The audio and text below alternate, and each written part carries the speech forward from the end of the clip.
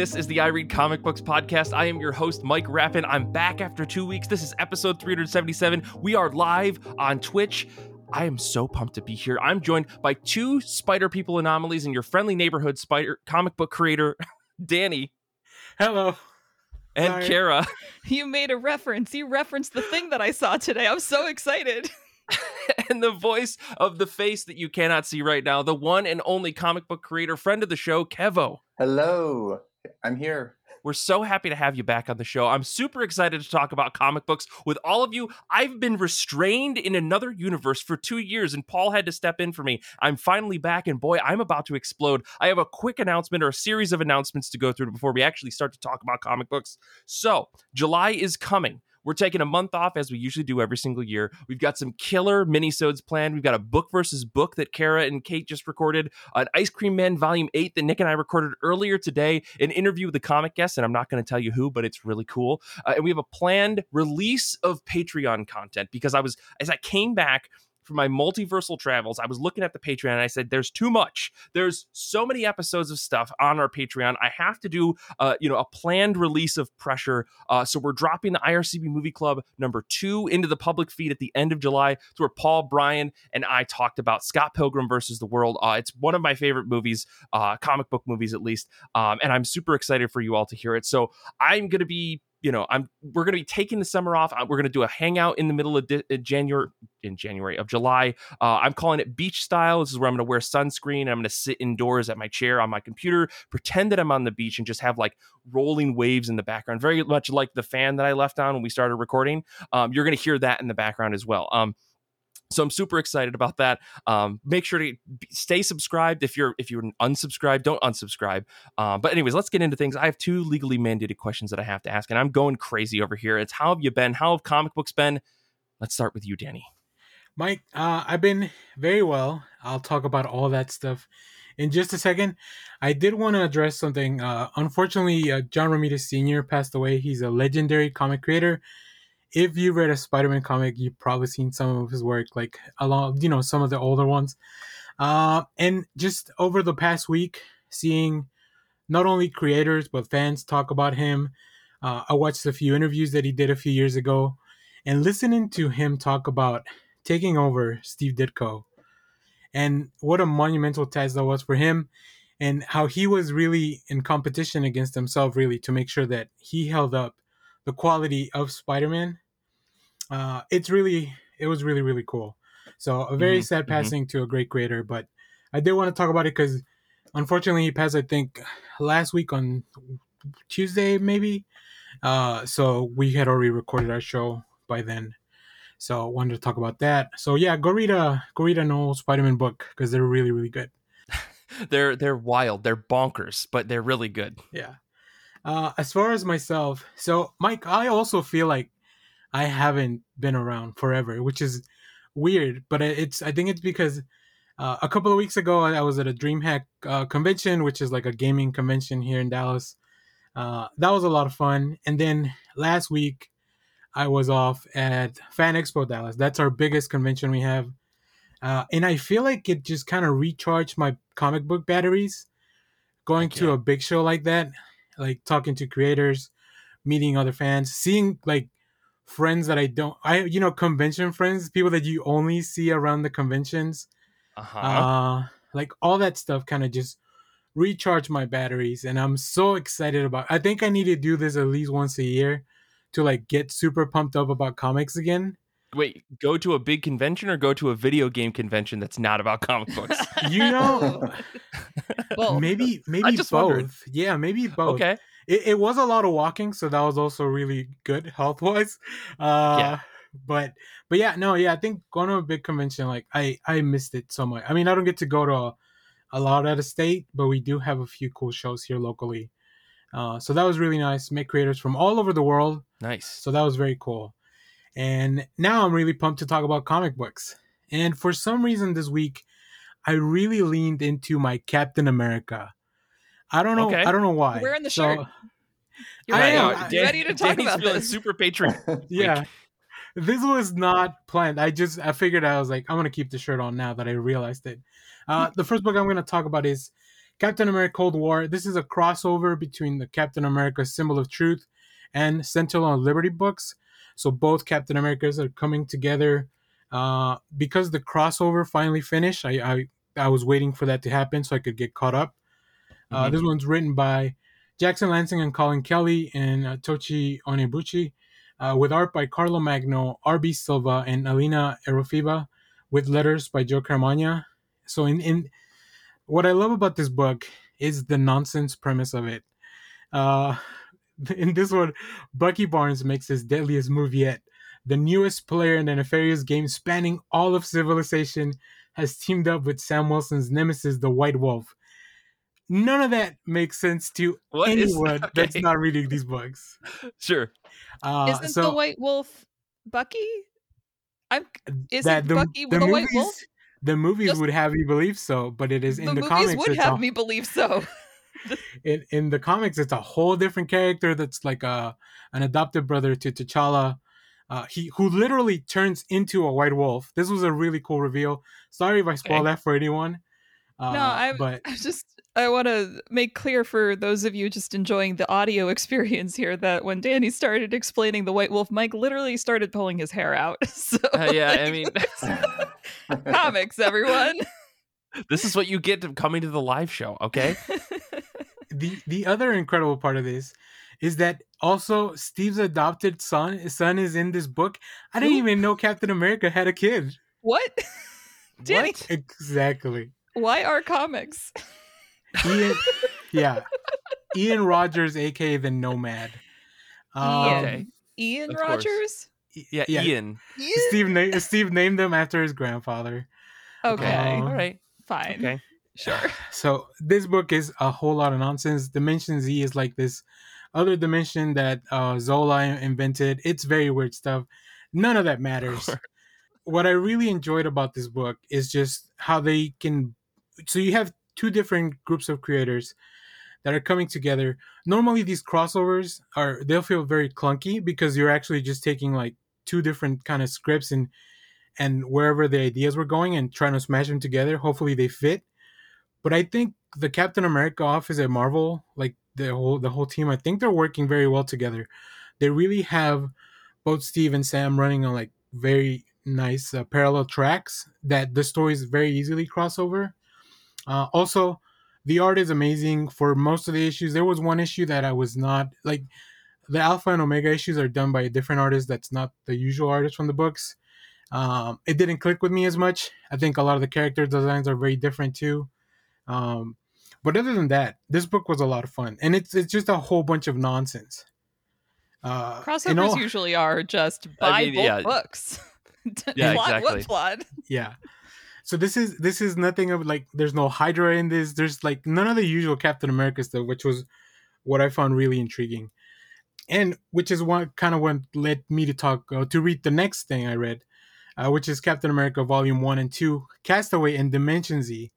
This is from the Rick Remender run from 2012.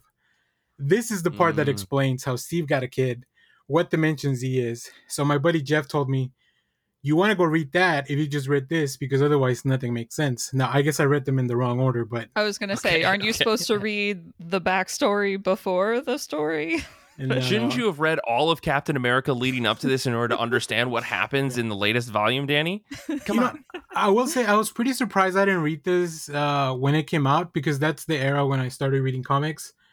Okay. And then Remender was like my jam too. Like his stuff was either really violent or really edgy.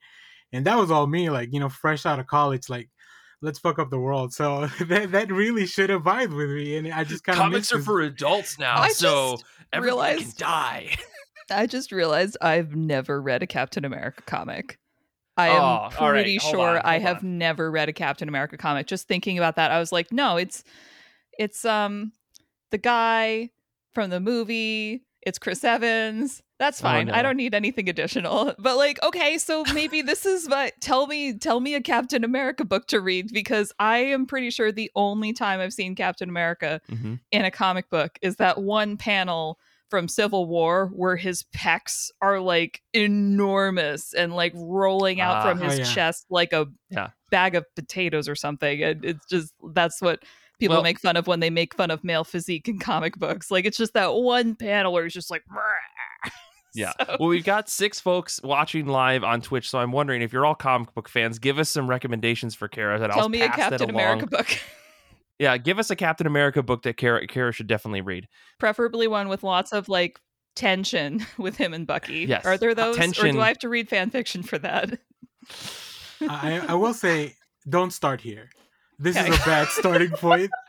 Yeah, I'm gonna start with getting mad about the White Wolf. Like, okay. Yeah. Okay. So just real quick to touch on some of the creative team, because it wasn't just Rick Remender. As amazing as Okay. he is, this has art by John Romita Jr.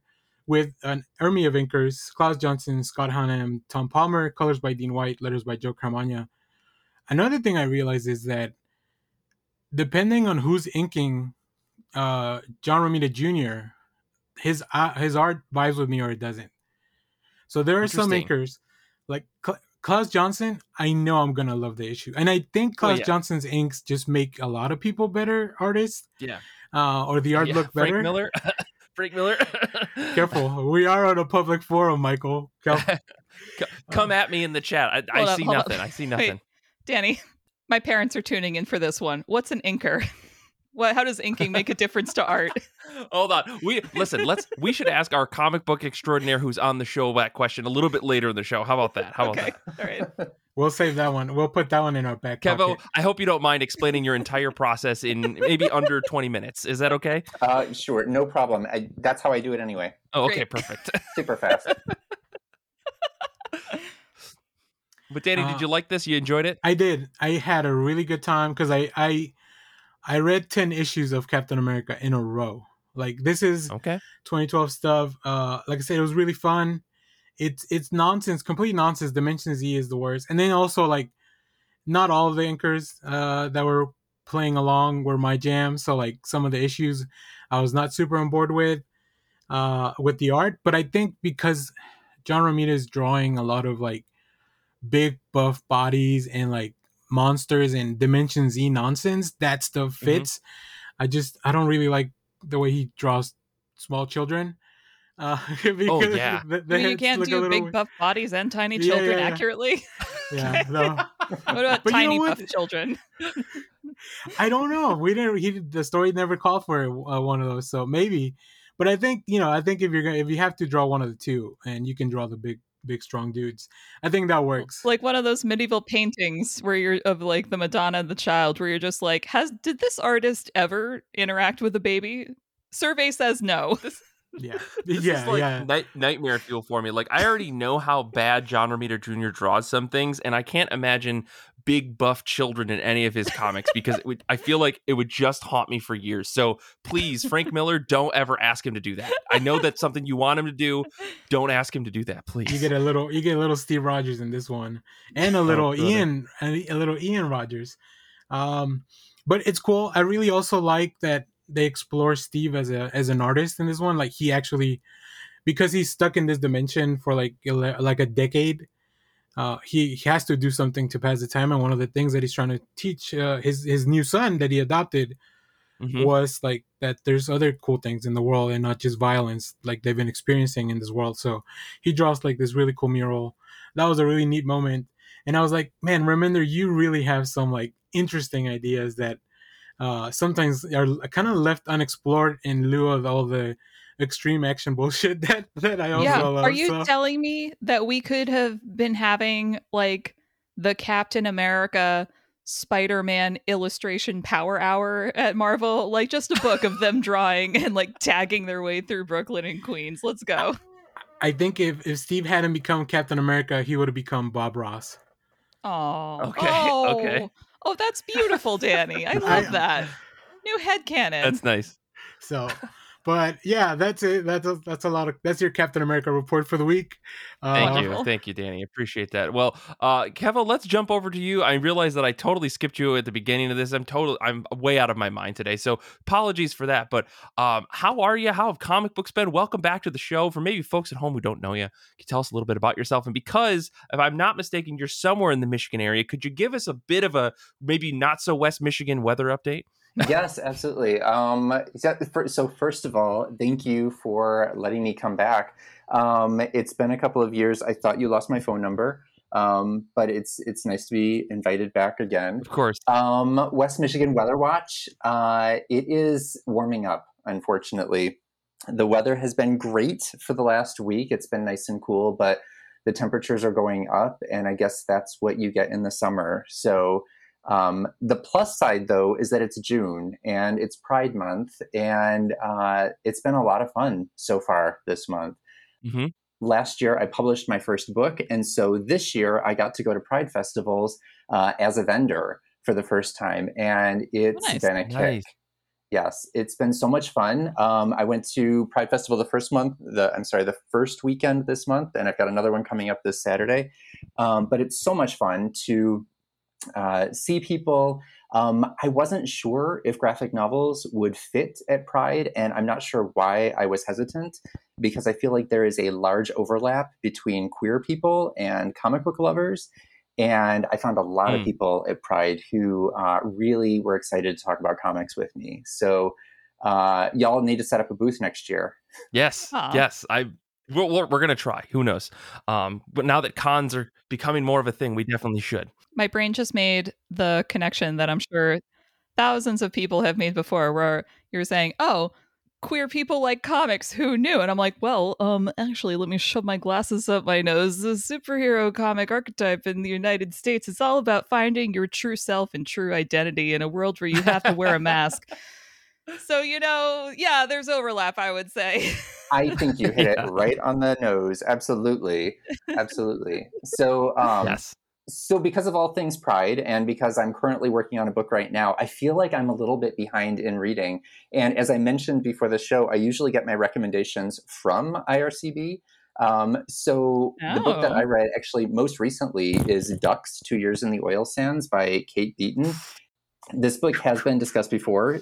So it's the story of a woman who has to pay off student loans. So she goes to work in the oil sands of rural Canada. And this is just the story of what she experienced. This book was recommended to me by a friend who doesn't read comics or graphic novels. Hi, Katie. And it was not at all what I expected. In the story, Kate tells stories in a way that seem real and present and very matter of fact. And I love the approach. There's very little judgment written into the story. That's really reserved for the reader. So for those who have read this, you'll know what I'm talking about. I found myself rolling my eyes a lot and gritting my teeth a lot at the things that she had to endure, the comments she had to endure, and things like this. It was a really hefty book. I thought I would finish it in less time than I did. But there's just so much to look at. She does really beautiful drawings, especially of the scenes of the towns in rural Canada that were just amazing. So yeah, I love this book. Just a content warning, there is sexual violence and depression in it. But I do recommend it. Yeah, that book is deceptively dense. I feel like it is a big book, but if you know any of Kate's work, you know that she does a lot with the page. And this book in particular, it was so much unfolding, and every single chapter of the book, I had to read it in 2 or 3 sittings over a couple of days, just to digest it all. It's and it's definitely one of the best books I've read this year, but it's also a very heavy book. Yes, absolutely. Given the subject matter. So yeah, but I'm glad you enjoyed it though. Yes, absolutely. Yeah, me too. Well, I guess let's, Kara, what about you? How have you been? How have comic books been? Hi, Mike. Thanks for asking. I, right before this, saw the new Spider-Man movie. I don't even remember the title. What's that one? Is it Across the Spider-Verse? Across the Spider-Verse? It's Across. Thank you, Danny.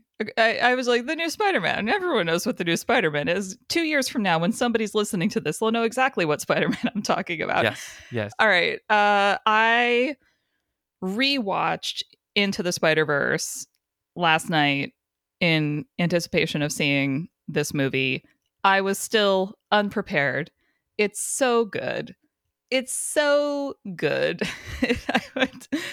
went to see it with a friend, and it ended, and we just kind of just sat there. We were in the second row of the movie theater, by the way, in seats that reclined a little bit. So I was in the movie, y'all. I was in the Spider-Verse, and it just so many spiders. And I love it. I love these films because they really do feel like the full potential of a comic book film is being realized because they go so all out with the varying animation styles to match the different like universes that they're in.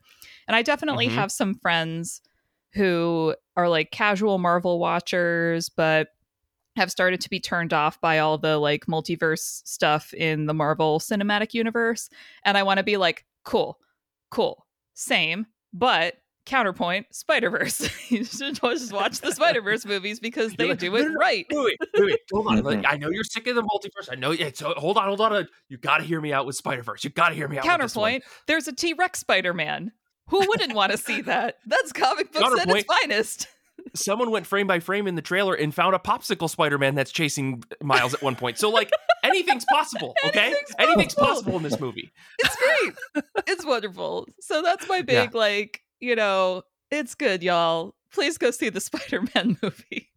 And I just like I was really proud of myself for knowing who Ben Reilly was, because I don't really read Spider-Man comics, but I knew who he was because I'm on the internet. The internet is merciless and never forgets. So. We are also very proud of you for that, just so you know. Mhm. I also knew that Spider-Man 2099 was real, like an actual like character from the comics, because that one I knew from it's been a hot minute since I've talked about this on the show, but in college, I briefly had an under the table job at the local comic book shop sorting through their like slush bins in the basement. Like my Paul job is over here salivating. He wished that he had that job in college. My job was to go through all these long boxes of just miscellaneous comic books and sort them into an order that made sense.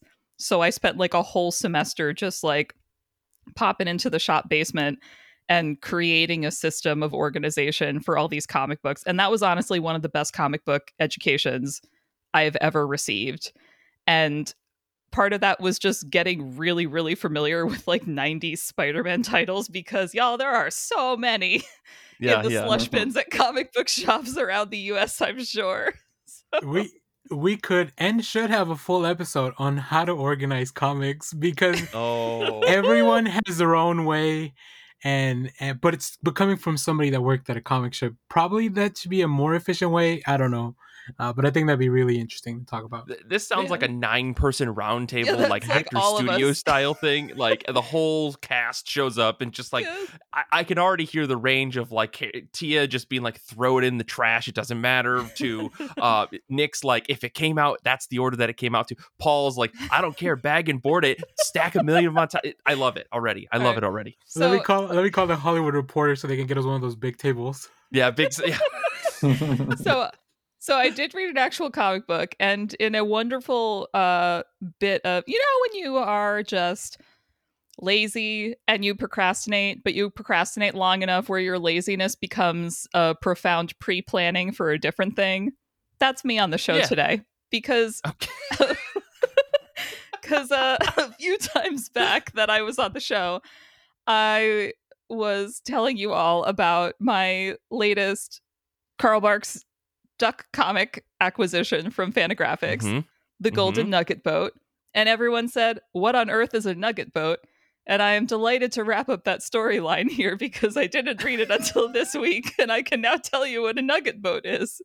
Nice. All right. So again, Carl Barks, one of the most famous and well-regarded comic illustrators of the 20th century, is the reason that you have DuckTales, because he fleshed out the whole like Duckburg world in Disney Comics with Scrooge McDuck and Launchpad McQuack and all those other characters.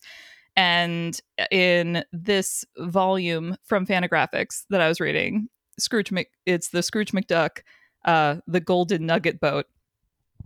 And you're obviously wondering what a Golden Nugget Boat is. Please. There's a lot of backstory with Scrooge McDuck, where he has created his wealth by prospecting in the Yukon at the turn of the last century. And they did some great jokes about his long lifespan in the most recent DuckTales reboot, because they kept that canon. And you're like, wait a minute. that was over 100 years ago. Yeah, He's still the same age. Okay. So It's all explained by his magnetic mutation, so don't worry about it. Oh, okay. So, Perfect. he goes back to the Yukon. He drags Donald and Huey, Dewey, and Louie, the little duckling nephews, to the Yukon so that he can prove that he's not an old fogey, that he can still prospect with the best of them. And he ends up in a golden nugget seeking contest. He pays his way there by like breaking chunks off of this like little golden boat that's made out of a golden nugget. And I'm just like, man, that's a different time when you could just like travel around saying, here, take the mast off my golden boat as payment for this meal in this diner. What a life. What a wholesome way of living. Here, Sure. take my doubloons. Don't worry about it. So they get up to the Yukon. He enters a contest to prove that he's like still got it. He's going to find the biggest golden nugget. And, plot happens. He gets foiled. He actually gets foiled by cousin Gladstone Gander, who you'll recognize from DuckTales as just being one lucky duck. Just sails through life, swans through life, to make a pun, to just anything that Gladstone needs, he comes across. So he is also in this contest. And Scrooge is getting foiled until miraculously he finds the biggest nugget of them all. But how will he get it back to camp in time? Time to turn the nugget into a boat. A golden nugget boat. Okay.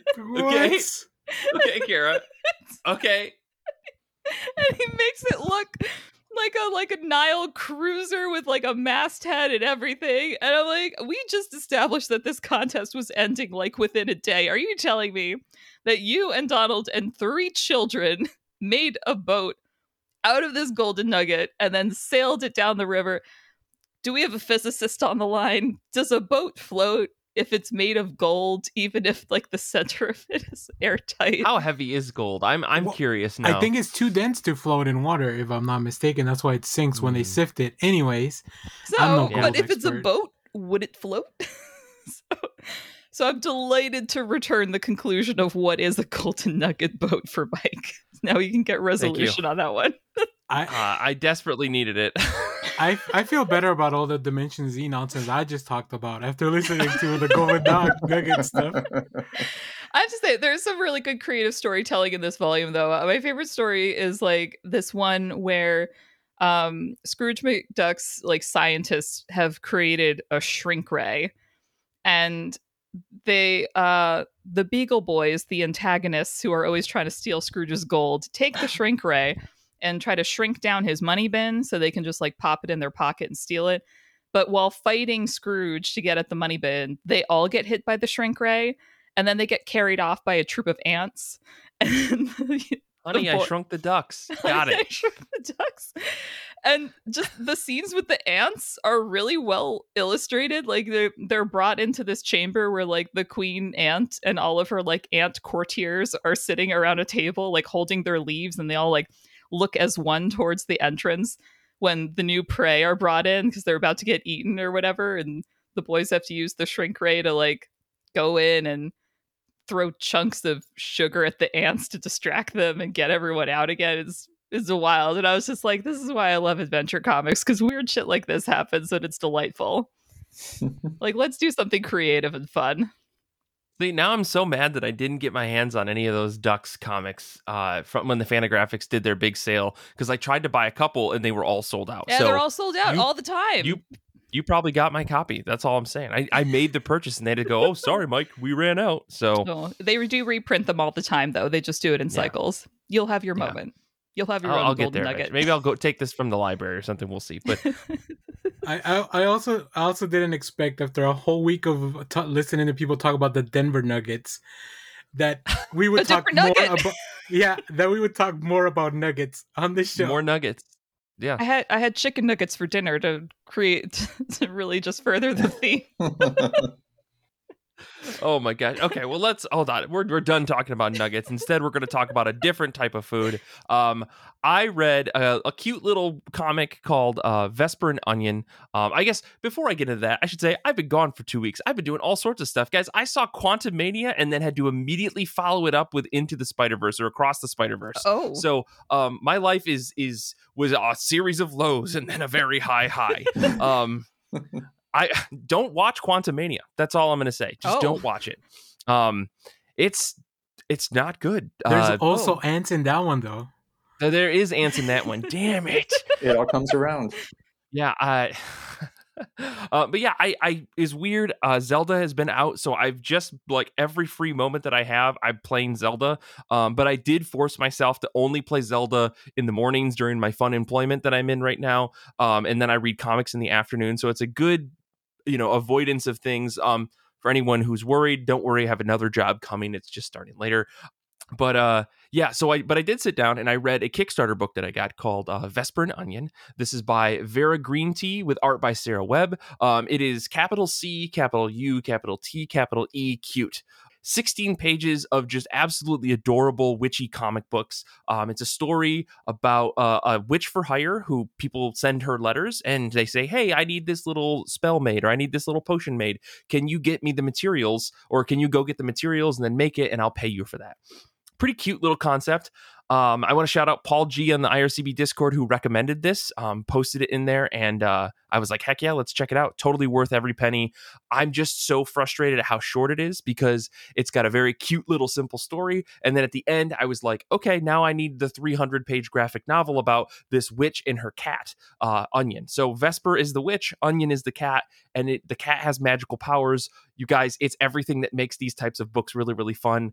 It's got its little darker elements. It's got its light elements. Everything's really soft and nice. And it's like Witch Hat Atelier in a lot of ways. Like there is this darkness that exists partially, but also the world is very fluffy and light and cute.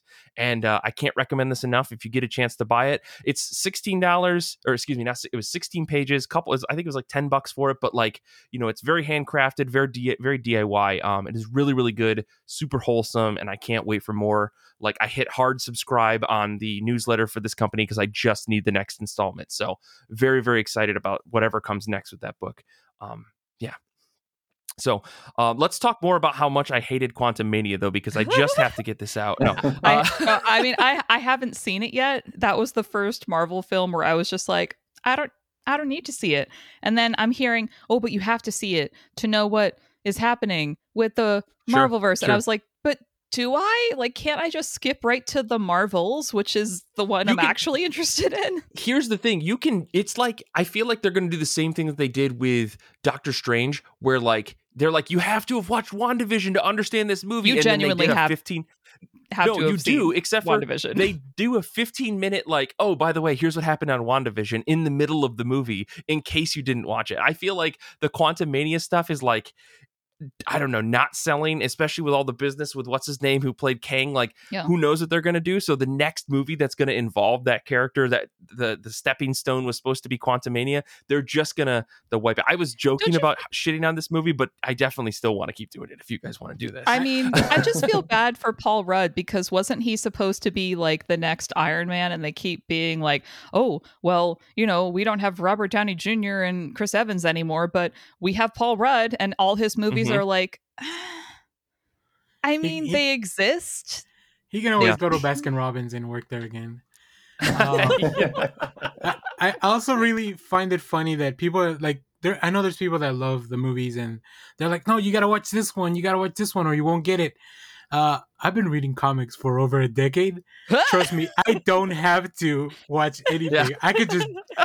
I have jumped in the middle of weirder shit all along this track. So Dimension Z, exactly. You just dove right into that, and it worked. Anyways, we don't have to do that all night. Kevvo, I am curious if you read another book that you want to talk about, so we don't have to talk about Ant-Man for the rest of the night. Oh yeah, sure, absolutely. So in honor of Pride Month, I also want to reference a book that I read. It's actually been a few weeks since I've read it, but it's a book that has just stuck with me. Genderqueer. I'm going to botch the name, by Maya Kobab. I'm not sure. I think it's Kobabe. Yeah. Kobabe? Yeah. Okay, thank you. So that's another book that I heard about originally on this podcast, so I had to read it. And I read it, like I said, and I couldn't get it out of my head. It's personal and accessible and tells a story that we don't hear often enough. It's the story of the author's experience of figuring out how E and ear body fit in the world. even as E figures out how E fits in your own body. And the author uses EM pronouns. At this point in time, with the way that things are in this country and whatnot, I feel like more than ever, we need to hear more stories of the trans and non-binary experience. And so that's what this is. I've been recommending this book to all of my friends who I think are open to learning and different perspectives. Yeah, this is one of like the most powerful books I read in a long time when I first got my hands on it, and the fact that it is, I think we had Amy Wright on the show very recently, who was part of the American Library Association around graphic novels and comics. Mm-hmm. And she was talking about how this is like one of the most challenged and banned books in America right now, because it explores this thing that apparently American culture is so very scared of, for no reason other than it's seemingly unknown, or it's something that people are scared of for whatever reason. But it is a very enlightening book. It's a book that, like, for me was like eye-opening to understand someone's experience beyond my own. Like, isn't that what we read like fiction for, especially nonfiction? So yeah, I totally love this. I'm very like glad to hear that you loved it as well. Oh yeah, absolutely. I mean, so I consider myself a pretty progressive person, and I'm pretty knowledgeable about sexuality and gender and things like this, and I still found this book to be so interesting, and I learned so much. Although I really think there's always just a benefit of seeing the world through somebody else's eyes and seeing somebody else's experience. And this book, it's one that really stuck with me. I'm somebody who can quite often read a book and forget what it was about 2 weeks later. And this is one that, is still sticking with me. So I love it. Anybody that's listening or watching, if you want to go back, that's episode 373 with Amy. I love those type of episodes because we have Mike, we have Tia, and we have Paul, and plus the guest. Like, that's like the high end of like people that can talk about really smart stuff. I was gonna say that's like some top tier academic literary. I listen to that to get smarter, etc. And then Mike's there. That's the Mike has to be there, but Mike's our everyman. Right. But that was a roster because I was proof listening to that episode, and I was just like learning as I was proof listening. So go check it out. Amy's great. I mean, this book, other books that are being challenged as well. Like it's a really wonderful conversation. So, Kevvo, I'm glad you enjoyed this book, and I'm glad you brought it up because as we were talking backstage before we got on here, I think there's a few books that come up on the show a lot. And it is because not only are they important to read, but I think it's just they've been impactful to all the people in IRCB. So we all kind of want to talk about them at different points when we kind of get to them, right? So no, that's solid. I guess let me talk about one more book. Or Danny, why don't you talk about one more book, and I got one more book too. Sure. So I want to talk about Night Fever from Image Comics, based on the Bee Gees song. No, I'm just kidding. It is not based on the Bee Gees hit song.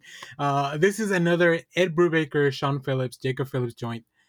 And that could be everything I say about this, and you would know that it's a good book. Like, it is really weird to talk about their books and even to review them, just because, like, what can I tell you that you haven't already learned over the past, I don't know, however long they've been teaming up to do books together?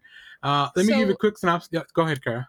Well, I guess my question is, because like I have read a bunch of Brubaker Phillips stuff. When you say Brubaker Phillips, I think noir murder mystery. But boom, you got it. Right. Oh, okay. But I also think I never understand what those books are about. Like, I know it's a noir murder mystery, but every time I read them, I'm just like, this is a book for Paul. This is over my head. So where are we on this one, Danny? It's funny you say that because I as I was reading the book, I read the afterword at the back of the book, and Brubaker was talking about how they wanted to take a break, but for them taking a break doesn't mean stop making comics. It just means to do a different book, right? So they stopped doing the Reckless series, which is their private detective type of story, and they're doing this. Let me tell you about the synopsis so you can see how this book is very different to, like, it is all those things you mentioned, but I think it's also more, which is what I really enjoyed about it. In Europe on a business trip, Jonathan Webb can't sleep. Instead, he finds himself wandering the night in a strange foreign city and with his new friend, the mysterious and violent Rainier, as his guide. Rainier shows Jonathan the hidden world of the night, a world without rules or limits, but when the fun turns dangerous, Jonathan may find himself trapped in the dark. And the question is, what will he do to get home? So it's Fight Uh, Club. it's Fight Club. It's Okay. what's the Okay. other movie with the people with the masks? Eyes Wide Shut. Eyes No. Wide Shut. Yeah. It's a lot. So it's got a Kinda. lot of those little flavors. The best way I can recommend this is because I started reading this book, I couldn't put it down. I read it in like 40-45 minutes. Oh my God. I couldn't stop turning the pages. It's really well paced too. You get these little chapter breaks. And I want to commend Jacob Phillips on this one. His use of colors to give you the tone and the ambient of this like European underground. It is amazing. It's not unlike stuff I haven't seen before, but it's just something that really stood out this time in one of their books. Like if you're doing a book with your dad, Sean Phillips and Brubaker, like you're in really good company. But the fact that I feel like he kind of outshone them for a little bit, like in this one, just really goes to recognize how great of a creator he is. And I can see why he has now his own, like, he's branching off and doing his own thing outside of just coloring books with his dad, which also really cool that you kind of get to work with your dad, like making comics and doing something you're both passionate about. That's got to be really cool. But yeah, Mike, what did you think of this book? I know you've also read this. Yeah, I sat down, same exact thing. Like I was like, oh, I'll maybe like read half of this and then I'll go eat lunch and I'll come back. And I read it full forward, right? It's different than Reckless in a lot of ways.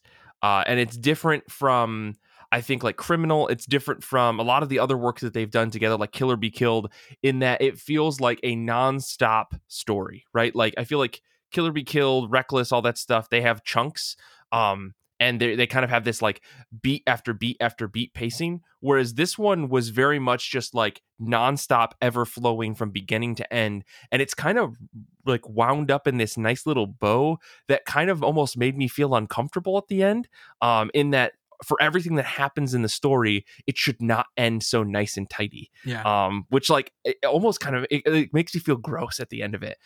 So I really liked it. I really, really enjoyed it. And it was an interesting departure from what they've been doing. Because like when they did a book like Fatale, I liked it, but it wasn't in my mind like their best work. It's a great story, but like overall, it kind of falls off at the end.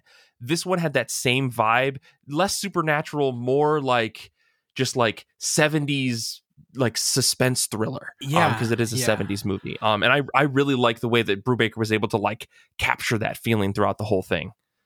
There's a lot of like, is this really happening? Or like a lot of unreliable narrator kind of stuff. Like Mike said at the end, like you could be like, did any of what I just read actually happen? Like it is having the reader question themselves while they're reading something like that. I think that's a very neat trick that you have to really stick the landing or it's going to feel cheesy or it's not going to work. But this one worked. I was going to say, well. I'm getting, it was all a dream. And you're like, God damn it. But you're saying that wasn't the reaction.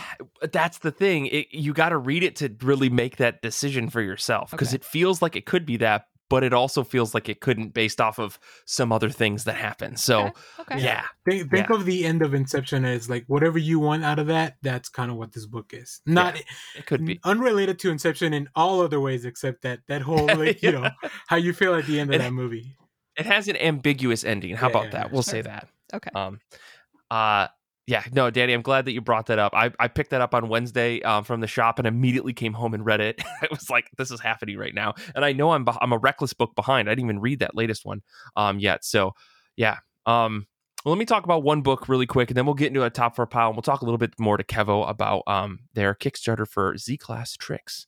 I read Girl Juice by Benji Nate.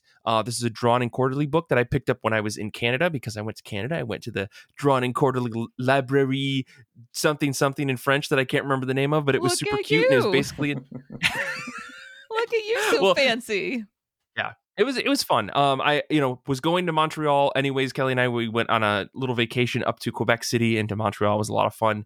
And so we went into basically what felt like Williamsburg, but in Montreal, and that's where this library was. They had two bookstores that are like a couple blocks from each other, which I thought was funny. But one is like a bookstore for children's books, and the other is like their drawn and quarterly like full bookshop that has their stuff plus a bunch of other publishers' stuff, which was pretty cool. But I picked up this book, Girl Juice. It's maybe is the funniest book that I've read all year. And I read Danger and Other Unknown Risks, which is probably one of the funniest books I've read in a very long time. This is the Ryan North and Erica Henderson book. Amazing. I also read a new installment of Megan Mogg. So like this book being almost the top contender, maybe the top contender for the year, pretty impressive if you're on, my side of things. Sure. But ultimately, this book is... I'm going to give you a little piece of the synopsis. Welcome to Girl Juice House, home of the hottest gang in town. Benji Nate's stylish and rambunctious sense of humor lovingly takes digs at the young and tragically hip, reserved and introspective Nana, comically hypersexual Bunny, fledgling YouTuber Tula, and designated Mon trademark Sadie as they navigate life, love, and the pursuit of a good time. It's a very funny book, like I said. It mostly focuses on the character Bunny, who is like in the antics of being a girl boss with a U who knows what she wants. She lives a very messy life full of strange escapades and sexcapades. She's very cool. She's too cool for her friends, but she also desperately wants them to love her because she really, really loves them. And all the lives of these four women in this house are pretty wild as they try to be independent people who are forced together by the crushing world of I simply can't afford to live by myself. I mean, this book doesn't really have that greater message or anything, but that's kind of like the implied idea. Sure. And the last chunk of this book is probably the funniest piece as they discover that their house is haunted. And so the YouTuber Tula, she is being haunted like on screen, and it's very funny as antics ensue. This is kind of like a strip comic style story where like some of the stories are 2 pages or 1 page or a couple of pages, and then the last chunk of the story is like a good 30 or 40 pages that kind of like rounds out the volume. Really, really funny though. If you're looking for like a book that's kind of going to make you laugh about like the modern day like 20 something, this is the best book you could pick up this year, and I loved every single page of it. Once I started to realize that it was making fun of itself after a couple of pages, I was like, oh, this is the funniest thing I've ever read. So highly recommend Girl Juice if you get a chance. It's very funny. So that sounds delightful. Thank you, Mike. Yeah, the art style is very simple. I think everybody will really like it. Benji Nate really gets like comedic timing, and it's such a simple, fun book. But yeah, let's move on. Let's talk about comic books that we're looking forward to reading. What's on the top of your pile, whether it's new or old or something else. Let's jump right into things with Danny. Well, Mike, I was between two things, but then I read the notes and I was like, well, Mike's got me covered. So on the top of my pile, and quick shout out to Nightwing 105. That's the book that's going to be all done from Dick Grayson's point of view. Make sure to go check that out. It's a really interesting experiment in comics. But I'll be reading The Hulk #1. We're getting a new Hulk series after the last Hulk series that just ended. So this one's going to be written by Philip Kennedy Johnson, who's also writing Action Comics. So I'm super, super invested in seeing what else they could do with another really strong buff character. Wait. What? So Philip Kennedy Johnson, just the past year, he took Superman to Warworld and pretty much made him Conan the Barbarian. Okay. And it is some of the best Superman that's not Superman that you've ever read. Okay. Okay. So I think he's got a I feel like he's got a type. Are we going back to Planet Hulk with this? Like, what? Well, let me tell you. Are we going back to Planet Hulk? No, we're not. Because I did read that comic book, and I don't know why. Okay. A side note: I love Planet Hulk. I will hear nothing else about that book. So, but this one has art by Nick Klein, who just finished the run on Thor, and colors by Matthew Wilson. This one has The Age of Monsters has begun as an enraged Hulk tries to take control of Bruce Banner's body permanently, and Mysterious Immortal turns every monster in the Marvel Universe against Banner in an attempt to free their creator, the primordial mother of horrors. I think we're going horror kaiju with this thing. Okay. and I'm here how for does it. a kaiju sneak up on somebody? Okay. No one answered this Wait. question when I talked about Godzilla the movie, the one that had Aaron Taylor Johnson in it. At some point, all of these guys drop out of the sky. And it's the coolest scene ever, and they're like on the ground, like, "Where's Godzilla?" And Godzilla sneaks up on them. I don't understand it. There's no such thing as a horror kaiju movie because that would imply that kaiju can sneak up on you, and that's just not possible, Danny. Because they're too just big. not possible. Is it because they're too big? They're too loud. Come on. Well, they can be very, Just their very breathing. sneaky. Just their breathing can shake mountains. I have to wonder if this book, this Hulk book, is going to, because like the whole Mother of Monsters thing, that's from Greek mythology. Like, are we going to go back to the Greek mythology origin story with this, or are we just lifting the template? That's what I want to know. I'm curious. Is Incredible Hercules coming back? That's all I want to know. I like all you. I love all the pitches. Keep them coming. Let's write our own Hulk. Marvel, if you're listening, we between everyone here, we can all write a Hulk book, and it'll be fun. Right. We can't draw it. I have Well, read Kevvo 3 can. Hulk stories. I can now Yeah. write the Hulk. I read Hulk Yeah. Gray. That's all I need. Yes. I've read Dr. Jekyll and Mr. Hyde. I can write the Hulk. Okay, I but did yeah. actually read that though. I did actually read Dr. Jekyll and Mr. Hyde, and that book is not the way the media would have it portrayed. It's It not is the way like- the League of Extraordinary Gentlemen movie portrays. You're telling me No. that the League of Extraordinary Gentlemen is not a 1-to-1 mapping of that book? No, because you're not actually like seeing. You're reading the story from like a narrator who's like a neighbor guy, and is just like, "Huh, that doctor, he sure is weird." And then like after the fact, you find out what happens, and I was like, Robert Louis Stevenson, I expect better from you, sir. You know, you could tell why they made the changes that they did in later iterations. He wanted to do Secret Window, but instead he did Jekyll and Hyde. So Yeah. So Danny, you're excited for this Hulk book. I saw Philip Kennedy Johnson's name was attached, and I pre-ordered the first issue on Stupid Comixology. is that a You think different this- website? Deep breath. Yeah. Yeah, you think this has legs? That's what I'm wondering. Oh, it's got big green legs, Mike. Big Oh, green legs. Danny. I regret asking the question. No, you don't. Okay. That was great. That was delightful. Oh boy. Well, Danny, you've convinced me regardless. If you think he did a good job on Action Comics, I'll have to compare notes with Paul, but I'll take your word for it. Anyways, Kevvo, what about you? What's on the top of your pile? So I think I'm taking quite a tonal shift.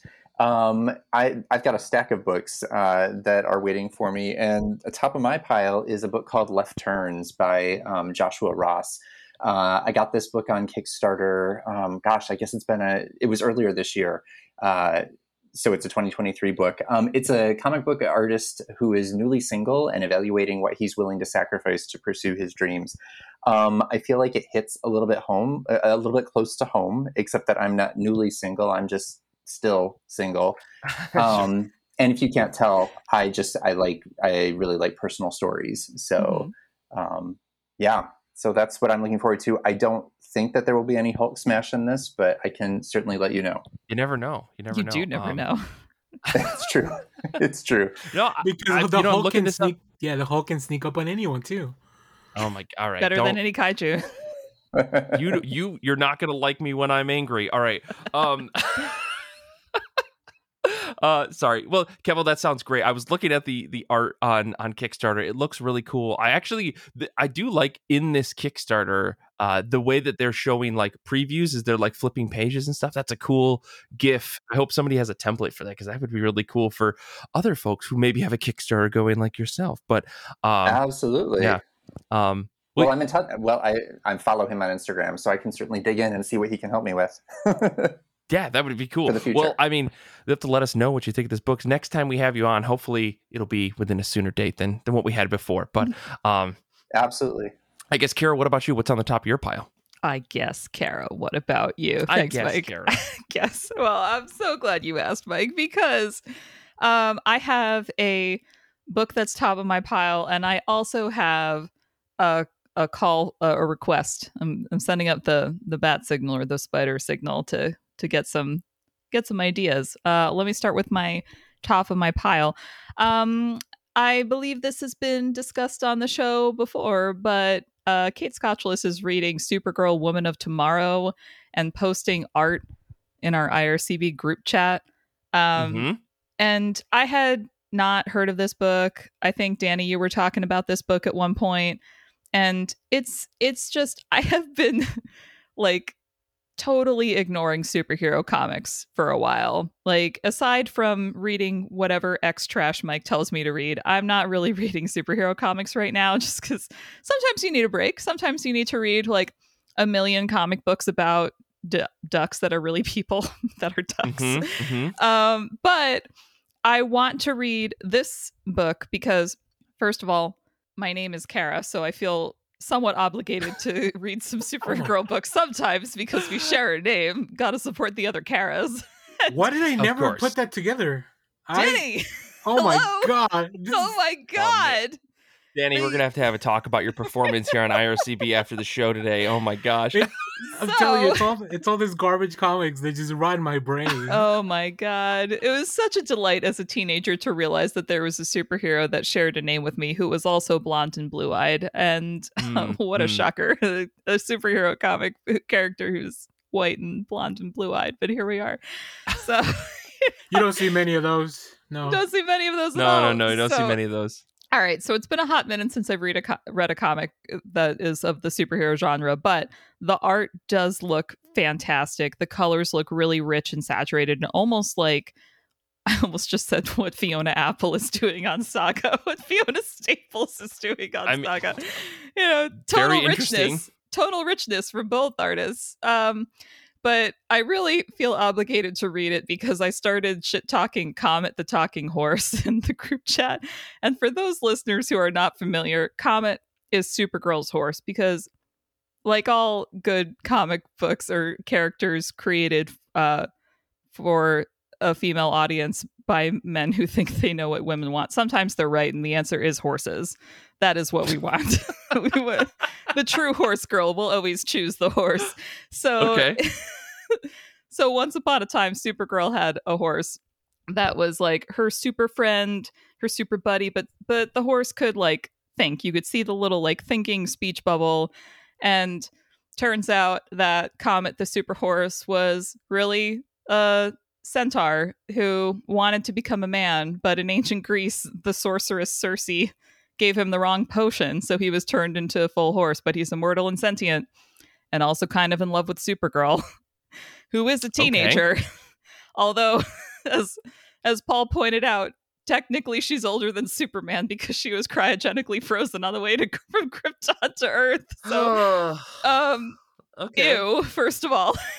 Second of all, God damn it, comic books. But anyway, so Comet is in this book. No word on if Comet is also a sentient centaur turned horse who's also immortal, but I guess I'll have to find out for myself.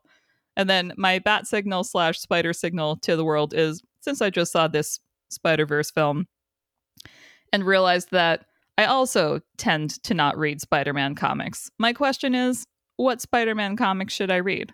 I'm taking requests. I will try new things. I promise. Maybe not the Ben Reilly stuff, but I'll read other spiders. Yeah. Anything but Ben Reilly. I gotcha.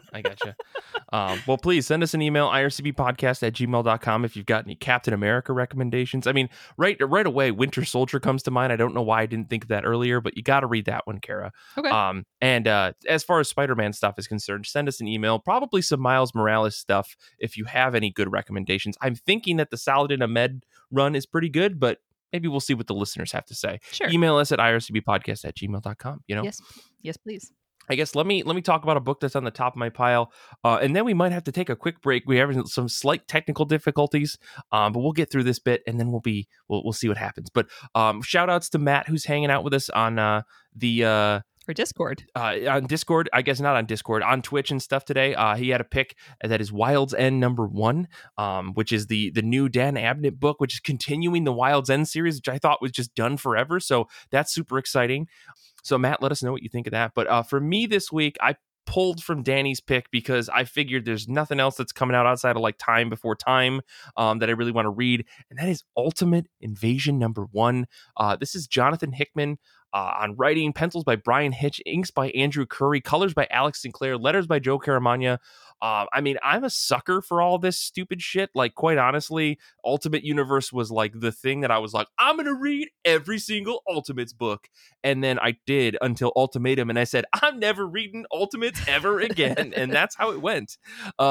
So, I really did love all the stuff that Mark Millar did, Hickman did, Warren Ellis, despite all of these people's potential problems, even the Robert Kirkman stuff, even the wacky, wild X-Men stuff that he did. I really loved all of it. I read as much of it as I possibly could. And to see that Hickman and Brian Hitch are coming back to do some Ultimate stuff, or whatever this Ultimates invasion is, he's going to bring back super evil Reed Richards, which I always find to be a fun concept. Everybody's got a helmet in the Hickman universe. And guess what? If you look at this cover, Brian Hitch drew a helmet on at least Reed Richards and probably a bunch of other people. So I'm obsessed with this in terms of trying it out. It's $9 for the first issue, so I might as well just stab myself in the eye to read this comic book. But regardless, like, this is going to get me because I was 19 when I read this and I'm feeling super nostalgic. And Hickman, he's a pretty good writer. I've liked what he's done in the past. So we're going to see if he can, knock another one out of the park. So I'm excited. Danny, what about you? I know this was on your list too. Yeah. So I will say, unlike Mike, by the time I started reading comics and got to that, and I had some extra time to actually get to the Ultimate stuff, Hickman was about to destroy it. And I'm like, well, I mean, maybe I don't need to anymore, right? Because we're leaving all this Secret Wars. So I'm excited for this because I know the few characters that remain from the Ultimate Universe that are now folded into regular continuity. They're very cool. I know there's a lot of really cool creators. I know they took it to an extreme at some point. I've heard horror stories of some of those Ultimate books, but I've also heard like people like Mike that they really just enjoyed a lot of that era. So I'm very excited for that. I think Brian Hitch on superheroes is where he truly shines, like in a big book, bombastic book like this. Totally. And Jonathan Hickman, I love when he comes in for a concept and just kind of sets it up and leaves it there for everyone else to kind of play with, see Hoxpox and all the stuff that's happening in Krakoa as an example. So why not? I'll also spend $9 on it, but unbelievable price pages? For a comic book. How many pages? 53 pages. 53? No, it's 53 pages. Marvel has a shotgun to all of our backs, and they're saying, this is it. This is what's happening. It's not fun. Let me go check out the variants because I may end up spending Danny, more than $8. No. Danny, wait, please. I have a comment about Jonathan Hickman because I actually could not tell you what his style is as a writer, but his name is everywhere. So to me, he's like the workhorse of superhero comic books. Like if Hickman's on a book, it will be fine, but I won't remember it necessarily. I mean, I think he if you want a peak definition of what Hickman's style is, I would read his Secret Warriors run that he ever did. His whole thing is gears within gears within gears, which is literally the title of the last arc. I think it's called Gears Within Gears because his whole thing is like there is a small story that's happening that is inside of a bigger story that's happening that is inside of a bigger arc that's happening. And now every writer should be doing this, but Hickman likes to set up like these multi-chain things where like by the time you get to the end of the story, you see that the reason why you got there is because multiple things happened in succession in a way that is really unique. And the way that I'm describing this, it sounds like storytelling in general. So maybe he's not unique at all. Well, I don't know, because superhero comics tend to just kind of either peter off or go and fade into the abyss, and I don't know, like sometimes they don't have things resolved. So if you're saying that Hickman resolves things in smaller arcs, that sounds satisfying. That tracks with my impression of him as like a workhorse writer. And I don't mean workhorse to be like derogatory. I mean like you're a perfectly functional writer who, like, as you said, like this is writing 101. Congratulations, you closed your story. You came to a conclusion. That's great. And for superhero comics, that's incredible. I like to think of Hickman as like an engineer. He loves building these complex machines and just kind of leaving them out there to run. The problem is that sometimes he's not there for the maintenance. And then that's when the wheels can kind of come off. Because not everybody that follows his stuff can take his ideas. Now, Mark Waid, I would call him a workhorse, where he just kind of comes in and does all these titles and just like, yeah, whatever. I can write 10 DC books. It doesn't matter. I know all this stuff is in my head. So that's really interesting about these, how different their styles are. But I mean, they're both two of the people that these companies love to bring them back and have them just play around in their sandbox. I really love, Danny, that you just described the deist philosophy of God made the world and then just left it alone to describe Jonathan Hickman in the Marvel universe. It's not far. He did write a book called God is Dead. So like he's proving the point. If anyone thinks that if anyone thinks highly of Hickman, it's definitely Jonathan Hickman. So yeah. Cool. Well, Danny, we'll have to converse about this after this book comes out. We'll see what happens, because I'm pretty sure I'm actually going to put this on the top of my pile and read it as soon as it comes out, because I'm really curious to know if this is even going to vibe with me at all. Right? Like, it's been so long since I really read any Ultimate books. The pitch for this made it seem like, hey, we're bringing the Ultimates back the way that they were, which like shouldn't make me excited, because that's the reason why comics are the way that they are in the big two, is because they keep saying, guess what, guys, we're bringing it back to the way that it was, and that's actually not good. But Mike, now you're the target demographic. You're the target demographic. You are the correct age for being marketed to. I went into a taco shop this weekend, and this taco shop was like my personal paradise, because it was all this like 90s nerd toys everywhere, and they were playing Rocket Power on the TV, and I was like, okay, this is for me. I have expendable income, and you understand that I'm at the height of my purchasing powers. Yeah. This is why this exists. I understand. That's you. And I was thinking, like, it's at the top of your pile. It's at the top of your pile because it's $9. You want to see if your investment is worth it. That is exactly true. On the bright side, it is a 4-issue miniseries, and the subsequent issues are only $6 each at probably 32 pages, because Marvel can get away with anything that they want, and we let them every month. But yeah, we'll see. If anything, I'll probably just wait for this to hit Marvel Unlimited and just read it. Maybe that's what they're hoping people do. So yeah, but I guess we're gonna do a little timeout here, I guess, in the show. Kevvo, we're back. You're back. I know you dropped off there for a second. Is everything all right? So I'm fine. Okay, good. Well, I guess then let's just jump right into things. So right now you have a Kickstarter running for a continuation of the series that we talked about way back in 2021, Z-Class: The Beginnings. You have this new book called Z-Class Trix. Could you tell the folks at home a little bit about where you're at with this book? Yeah, well, let me try. I feel like I talk about this book all the time, and I still don't have a succinct story. So Z-Class is a YA superhero graphic novel series. So I grew up loving the X-Men, and that's what sort of informed the idea of having these kids who are born with these super abilities. And Trix is just the continuation of the first story. The first book, The Beginning, which came out last year, Z-Class: The Beginning, was sort of the introduction to all of the characters and sort of showed how the team came together. And then Trix picks up where that left off. We're introducing some new characters. We have, there were some cliffhangers that the first book ended off on. And we've got some longer, what I'm super excited about, what's keeping me going with this is there are some longer stories that I'm really excited to tell. And we're starting to dig into that. The first book, I spent a lot of energy in just trying to introduce characters, and it was hard to tell much story at the same time. And now with this book, we're able to start actually digging into the story. And that's what's exciting to me about it. Yeah, and it's a cool looking book. I will say, read the first volume. There's a wonderful shout out to the podcast in there that I really appreciate you doing. There's a chapter where one of the characters is wearing an IRCB shirt, which is really, really cool for me to share around with the group that I was sending around earlier this week. Absolutely. And but yeah, no, the comic's really fun though. It's about like a bunch of a ragtag group of kids who come together to try to be superheroes, and there's maybe a couple of twists and turns in there. As we see this story go on, I mean, like, I feel like in the first volume, everyone was able to kind of establish their powers and stuff, and they kind of came together as a team. And then the book ended. What kind of hijinks could we expect these kids to get up to in this next volume?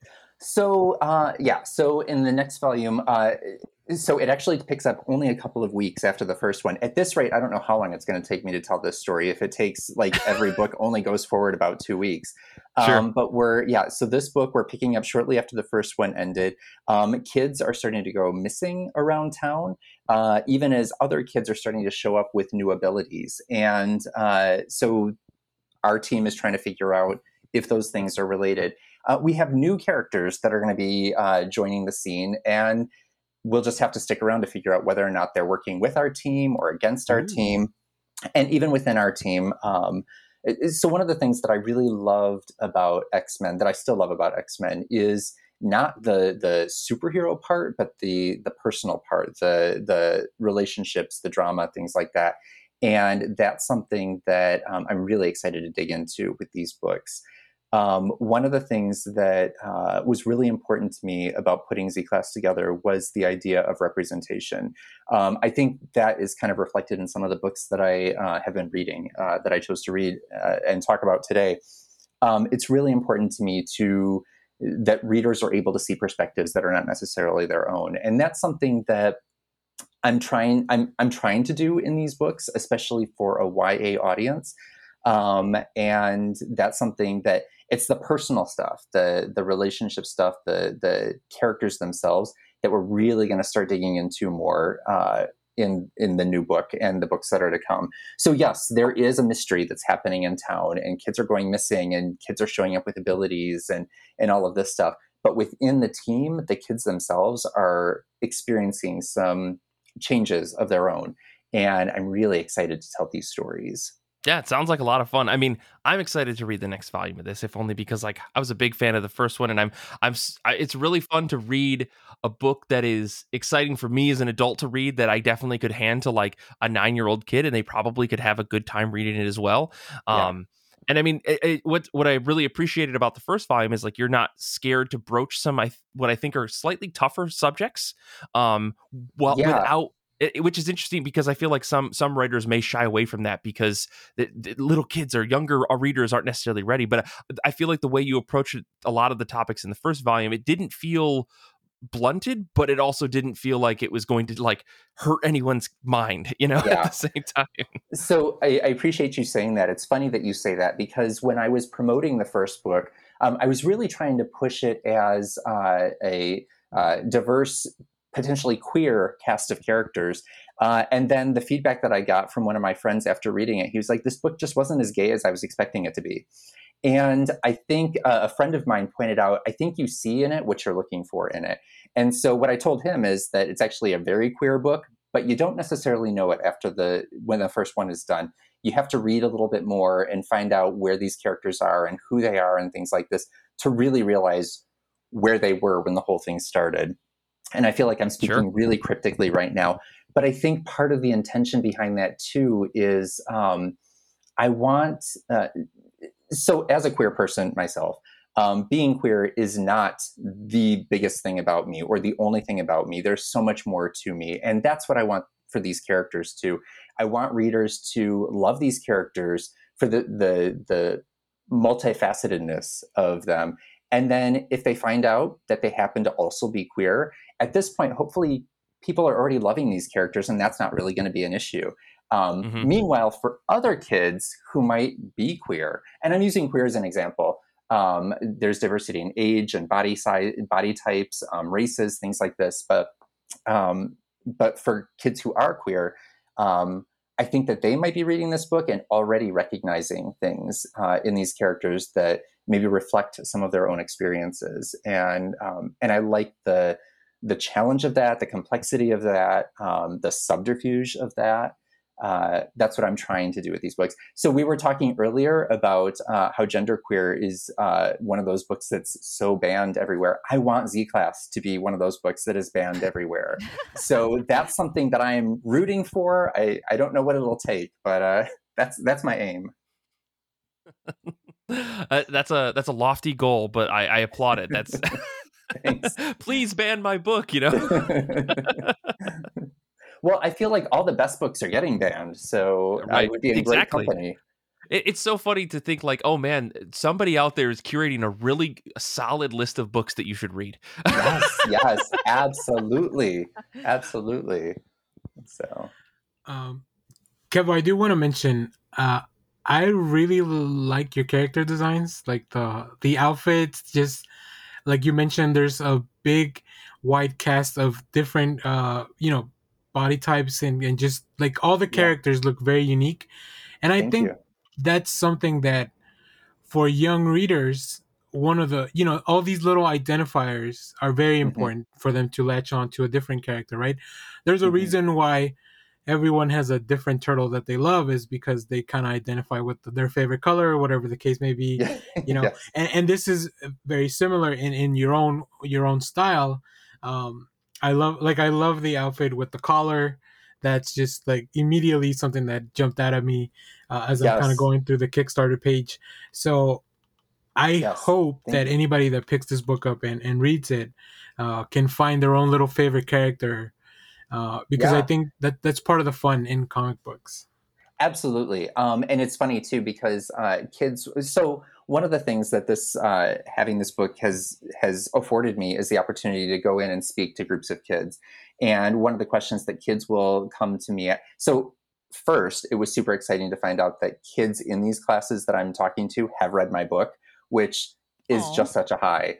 So And cool. to hear their ideas about the characters and wanting to know what's going to happen in the next book. Is so and so going to have powers, or things like this, which I don't give any spoilers of these things.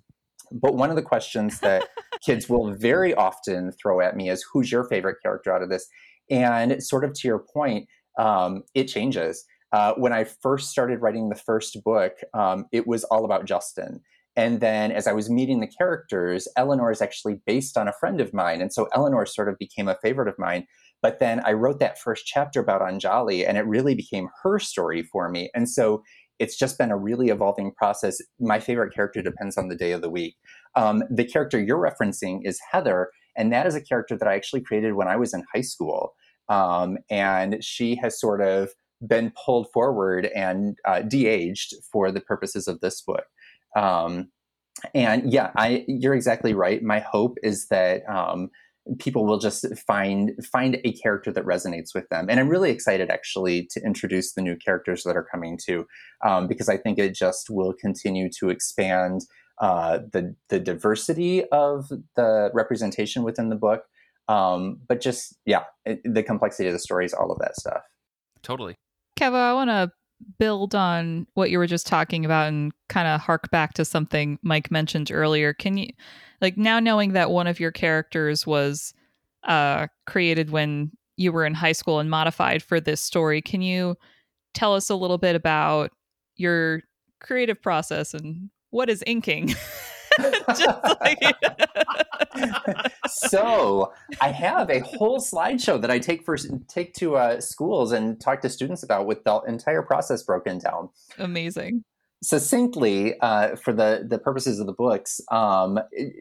So one of the challenges that I've discovered is wearing all the hats yourself. It is a lot of work to make a graphic novel. I have never considered myself a writer, and yet people have to remind me that technically I've published a book that I've written, so I am a writer.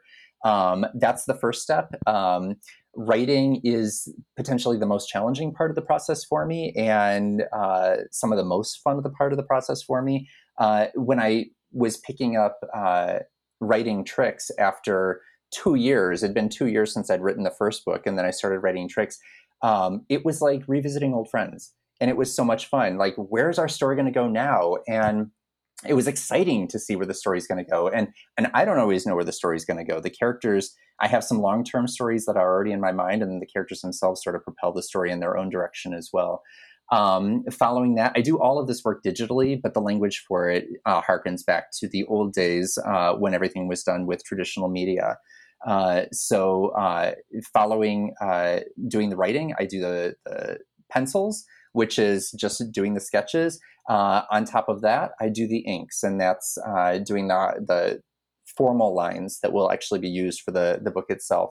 Following that, I do the coloring, and then the lettering, and I feel like that's that's the very short version of all of the steps that go into putting the book together. One of the questions that is commonly asked of me is, how long does it take to do the book?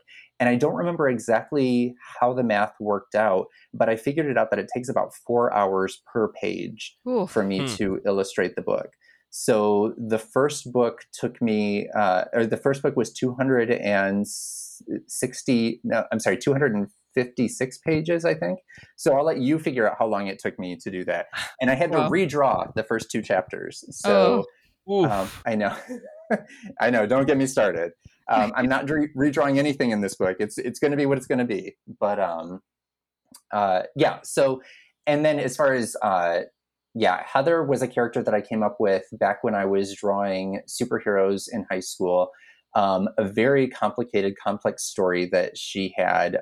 She was the 3rd generation of superheroes with this particular ability, and I brought her up to Z class. Kept some of that. So in the first book, you find out that her mother also has abilities, but then changed a whole lot of it too. And she's a character that I'm really excited to share the story of, in the coming books. I don't know if that answered your question or very succinctly, but no, it was great insight. I have a nerd follow up. How did you choose your color palette? I'm trying to get more. Oh my gosh! If I all right, let's do this. I have said this into it. I have said this to so many people. If I had the budget, the first thing I would do is hire a colorist. I feel like I used to teach color theory, and I feel like coloring these books is the most challenging part for me, mostly because it just takes so stinking long. As far as the color palette, Heather's abilities are related to cold and ice, so it seemed obvious to me to go with blue. I really liked the idea of having each character with a distinct color that went with them. Anjali has Indian heritage, and when I was looking at traditional costumes, outfits that would have been worn in India, I was finding a lot of reds for characters like her. I'm trying to think. Eleanor somehow became green. I don't know. So eventually, they each got assigned their colors, and they've sort of been pulled forward, but. Truly, if I found somebody who I could just hire to do all the coloring for me, I would do it in a heartbeat. I see the work that other people do in these books, that the color work that is just so amazing to me. And I'm like, oh, if only, maybe one day. But now, Kevvo, I also want to ask, so it looks like in the first book, I believe you did the cover. Is that correct? Yes, that is correct. Now, how is it to see somebody else? Because I see that the cover is by Jan Bautista. Yes. In this second iteration. How does it feel to see the characters that you created interpreted by a different artist? What is that like? Oh my gosh, that is my favorite. So when I did the first book, I had the fortune of finding beta readers. And so what I would do with the beta readers is give them one chapter of the book, give them 2 weeks to read it, a little worksheet to fill out with just sort of prompts for things, areas of improvement, things that were really strong and whatnot. And then we did a Zoom call together, all of us, for about a half an hour, just to sort of process through if there were things that I had questions about or whatnot. And having a Zoom chat where people who I am not related to, some of them I'd never even met before, were talking about my characters and what they were finding relationship-wise in my characters and whatnot. That was just a high that I could not, I wish I could bottle it. It was amazing. And now having other people draw my stuff. So on the current Kickstarter, I have game stretch goals. That game stretches. I don't know. Stretch goals. The language is very clumsy for me right now. But one of the goals is to get fan art from people. And so at this point in time, I'm not really sure we're going to get enough fan art pieces to make that goal happen. But I have started getting some fan art, and it's so much fun to see people's interpretation of my characters. I love it. Because this is what I was doing. When I was a kid, I was drawing other people's characters, and I knew how exciting that was for me, how much fun that was for me. And so to see other people doing this, when I do the Pride booths, one of the things that I have just as a free giveaway is coloring pages. When I released the first book, I had a book release party here in West Michigan. Kate Lamphere was actually at that party, and one of the things that I had at the party were these coloring pages of the characters, and it was just so much fun. People coloring my characters and changing my characters with crayons and all the things that come along with that was such a kick. And so it was a no-brainer for me to have somebody else draw the cover for this book. And as a matter of fact, it's sort of something that I'm thinking about, like, who can I get next time? Like, I want to have maybe a different artist do every cover for a while. And I just think that's going to be so much fun. I had very few requirements to the process, like this hair color has to be this and whatnot. But otherwise, it was just so much fun to see how she interpreted it. And I want to do it again. So if you're offering, if you want to draw the characters, bring it. Like, I welcome it. I might send some fan art, but I don't know about the whole cover. All right. Well, I make no guarantees about where it might end up. So please go ahead and send it.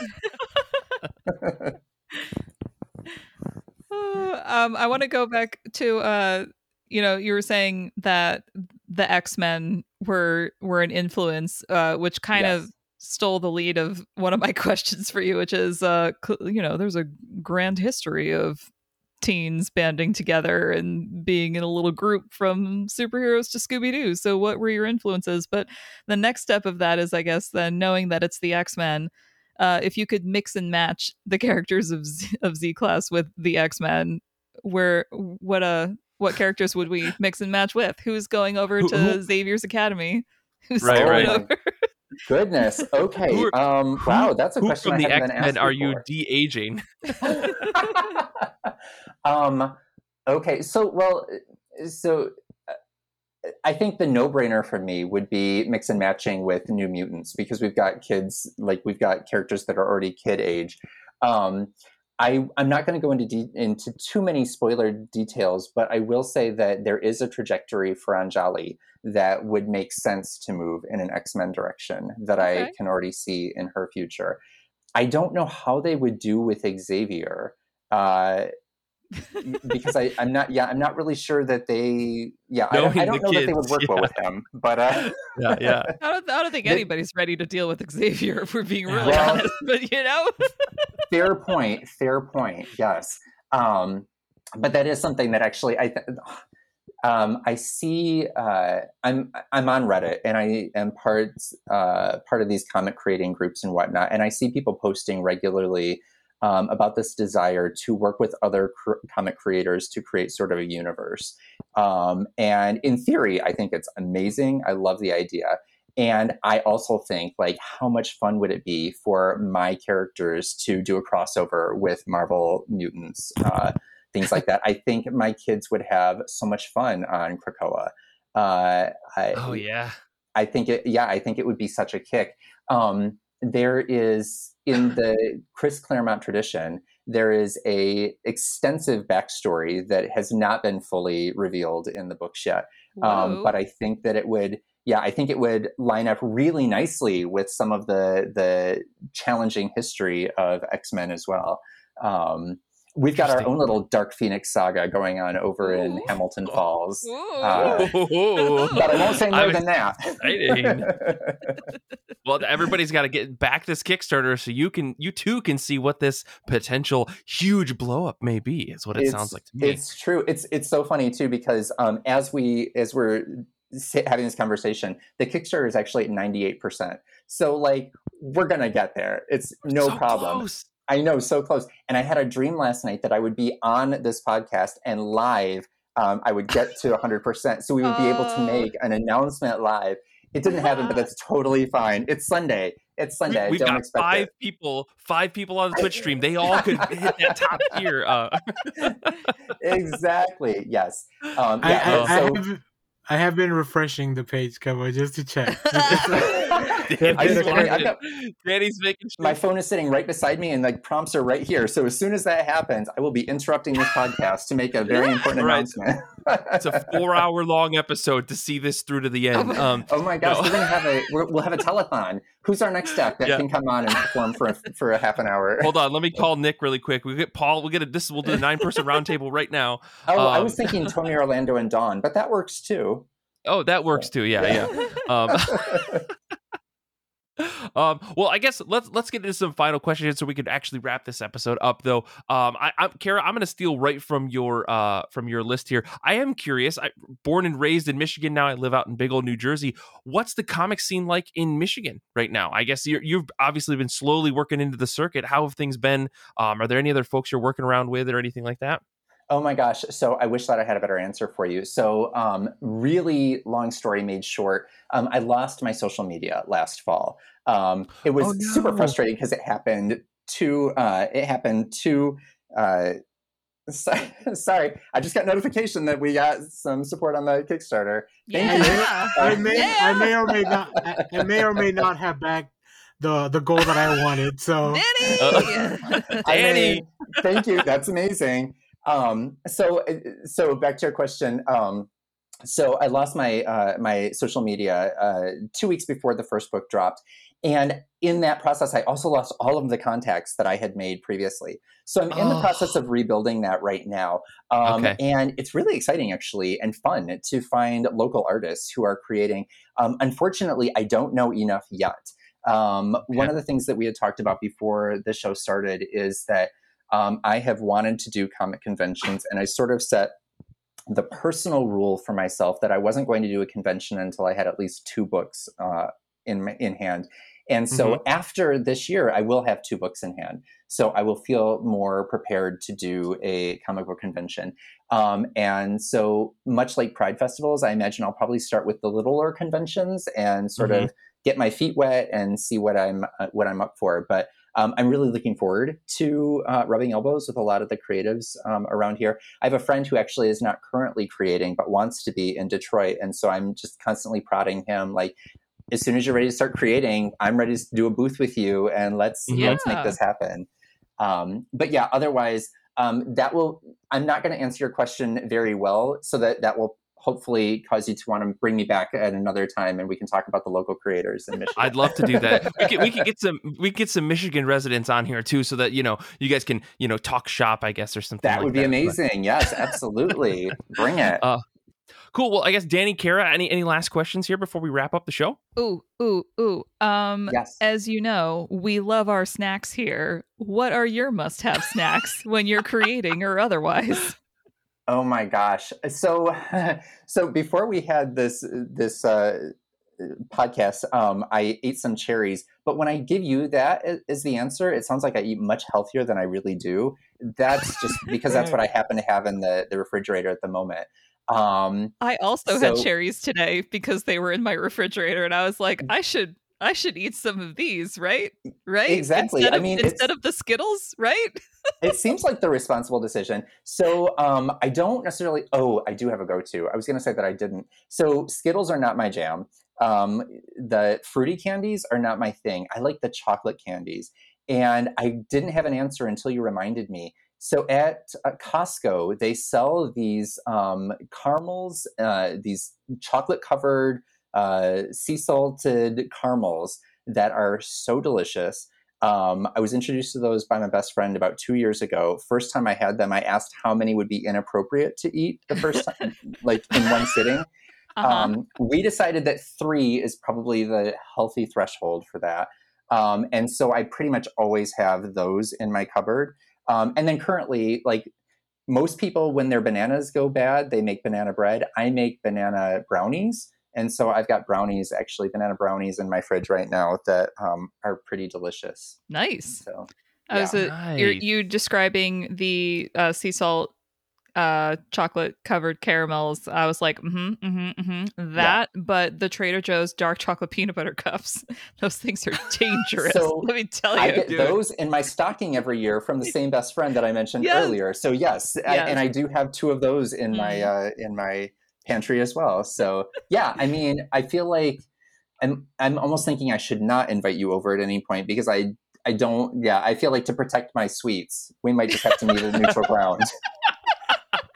Bring your own snacks, please. We know Yeah. you have the good stuff now. You got the good stash. It's true, exactly. You can keep your Skittles, and I'll have my chocolates over here. And yes. Danny, last question. Otherwise, we can wrap up here, I think. No, I'm just very excited now to get to to check this out. This was great. Thank you. I'm excited too. Like, people talk about how hyped they are for the new book. I'm like, I don't even know what the new book is yet. So I'm super excited too. I mean, it's written, but now we got to get it all drawn. So, and as I was mentioning before this started to, I'm really bad at stopping myself. So, I went into this Kickstarter campaign saying that it was going to be, I think I said it was going to be a 6-chapter book. And now I'm kind of like, it might be a 7-chapter book as I'm like thinking about what else I want to put into this book. So we'll see. It's going to be somewhere in that range. And we'll all be surprised.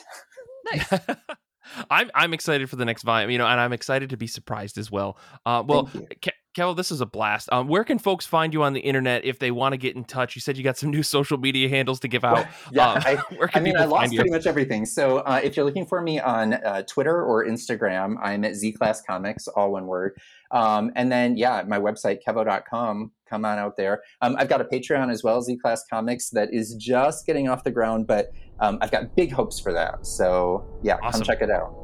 Yeah, we'll make sure to put all that stuff in the show notes as well as the Kickstarter link, as well as the link to the last episode that you were on, because we had a really fun conversation way back then, too. Awesome. Good luck with the rest of the Kickstarter. Obviously, you're super duper close. I can't wait to see this thing get over the final mark. It's so exciting. 1% away now. I'm so close. There's links on everything. Make sure you go back this if you guys are hearing this right now. But this is a pleasure. Kara, Danny, thank you guys so much. And Kevvo, thank you again for reaching out and making this whole thing happen with us. I'm so excited to help make sure that this next project happens. Plus, I'm really excited to read it myself. So thank you. Next week on the show. Thank you. Yeah, of course. And next week on the show, I didn't write down any notes, so it's just going to be a mystery. Good luck. Have fun. I didn't write it down. I'm really sorry. Actually, I could pull up a schedule right here. Next week on the show, we have a good friend, Zach, back from the Comics That We Love podcast. Me and Kara and him are going to talk about our comic book guilty pleasures for another time. We are just going to be doing that for the episode, which will be really, really fun. As always, you can follow us on Instagram, Twitter, TikTok, Discord, Goodreads. We got our YouTube, all that other stuff. You can support us at patreon.com/IRCB podcast. Infinity Shred is the best band in the universe. They do all of our music. Xander is rocking with you. You rocking with him? And I want to say thank you to Kara and Danny. I don't know what I was thinking of when I wrote that down. Thank you to everyone on Twitch and Discord who are hanging out with us. Thank you to Kevvo again. And until next time. I need to interrupt. We just hit 100%. We just did it. Oh my God. Oh, we did it. Yes. Thank you, everyone. That's amazing. Oh, that's great. You got your dream came true. You manifested. It's true. It's true. Wonderful way to end the show. Oh my gosh, that is so exciting. Oh my gosh. Comics are good though. Listen, this is the proof. Comics are good, and so are you.